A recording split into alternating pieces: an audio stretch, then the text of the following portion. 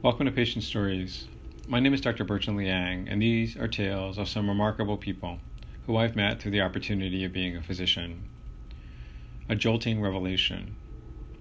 I had been warned about Mr. A, who entered into my clinic one day as a new patient late in the afternoon. He'd been evaluated by 3 of my colleagues and had some initially vague complaints about pain that had been treated with a variety of different medications, both by our department as well as by the family medicine department that referred him to neurology in the first place. Over the ensuing year, there was increasing disassociation of his symptoms, which were not really pain per se, but everything from lightning-like feelings that occurred in his whole body, at least periodically, and sometimes feelings of discomfort as well as acute pain in his head that was not relieved by anything he could think of or really precipitated by anything except for perhaps sleep.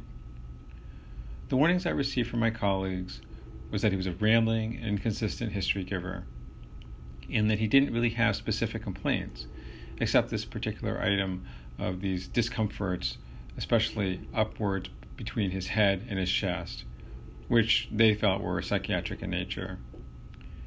As I walked into the examination room, my biases were on full, given the provided warnings and the notations within the chart that I'd read earlier that morning. Mr. A had come into the clinic, dressed in both a jean shirt and pants, punctuated with a tie, with a partial printing of the American flag. He had a dark mustache and a cowboy hat that he'd removed, held in his lap when I first saw him in the clinic room.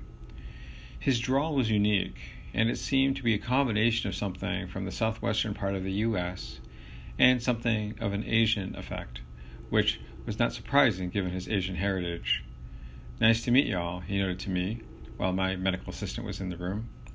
Responding in kind, I asked what had brought him to the clinic today.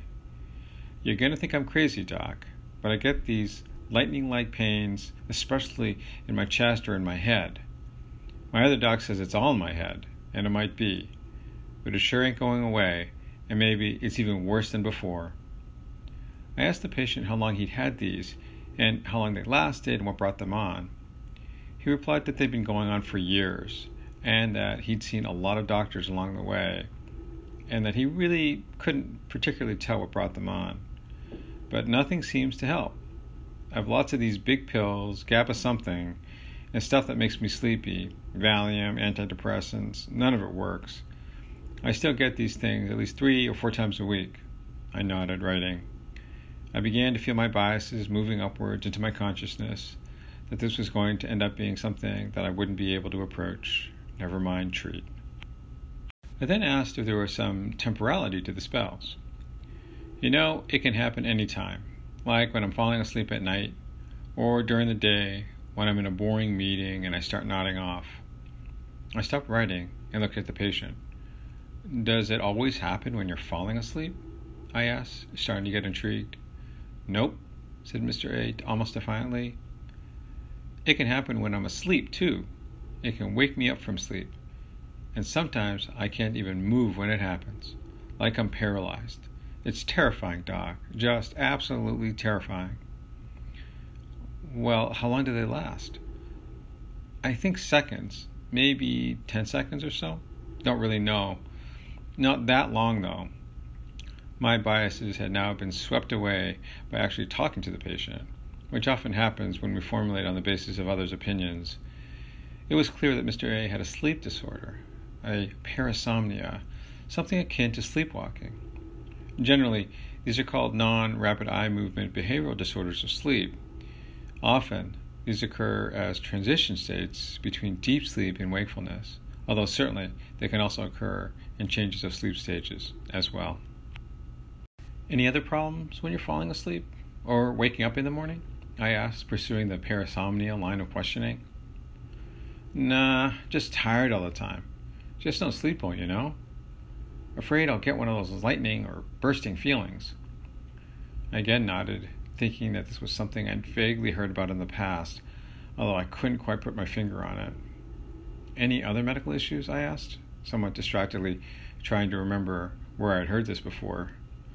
"Nope, just this and diabetes. My keto diet of steak and eggs keeps it under control, though." Just one more question, Mr. A. Does the feeling happen all over your body, like getting hit by lightning? Nope. It's really just in my head, like it's exploding. It then hit me where I'd heard a similar story. I'd read about a syndrome called exploding head syndrome, where patients experienced the feeling like their heads were blowing up, sometimes associated with bright lights despite being at night. As well, these patients almost always complained of the symptoms either falling asleep or waking up from sleep, and there were reports where the patients would have other sleep abnormalities as well, such as sleep paralysis. I asked Mr. A about bright lights, which he denied, but did note that in retrospect, the lightning-like pains were almost always occurring with falling or waking up of one sort or the other regarding sleep, and that when he was a child, he did have a history of sleepwalking. Well, Mr. A, I think you might have something called exploding head syndrome. Sorry for the graphic nature of the diagnosis, but you fit every aspect of the cases that have been reported. Mr. A thought for a moment, then asked, You mean my head's going to explode? No, sir. It's just that some patients who initially brought this to their doctor's attention described it that way. But in general, it's totally benign. No associated diseases or risks or anything like that. Maybe so, Doc, but it's scary. I don't want to go to sleep sometimes. Can you do something about it? I told Dr. A that we could try some medications, but there had been no randomized clinical trials around this disorder since it was seemingly under-recognized and probably uncommon. But there were case reports, and we could start with those, of course, not using drugs he'd been treated with before. We did start Mr. A on a medication, which was actually an anti-seizure medication. And after a few weeks, unfortunately, he let me know it wasn't working. We switched medications a few times until we got to one that did seem to decrease both his symptoms to less frequent and to a milder type intensity. At least I'm not afraid to go to sleep anymore, Mr. A told me the next time he was in clinic. And the ones I get aren't so bad. I was a bit tired in the morning initially, but that's gone away too.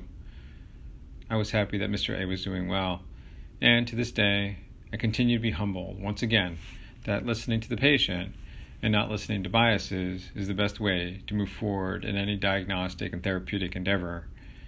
Mr. A continues to do well, and if it hadn't been for his jolting revelation to me about his head feeling like it was exploding, I might well have taken him down an ignorant path of my own making. Thank you very much for joining me for Patient Stories.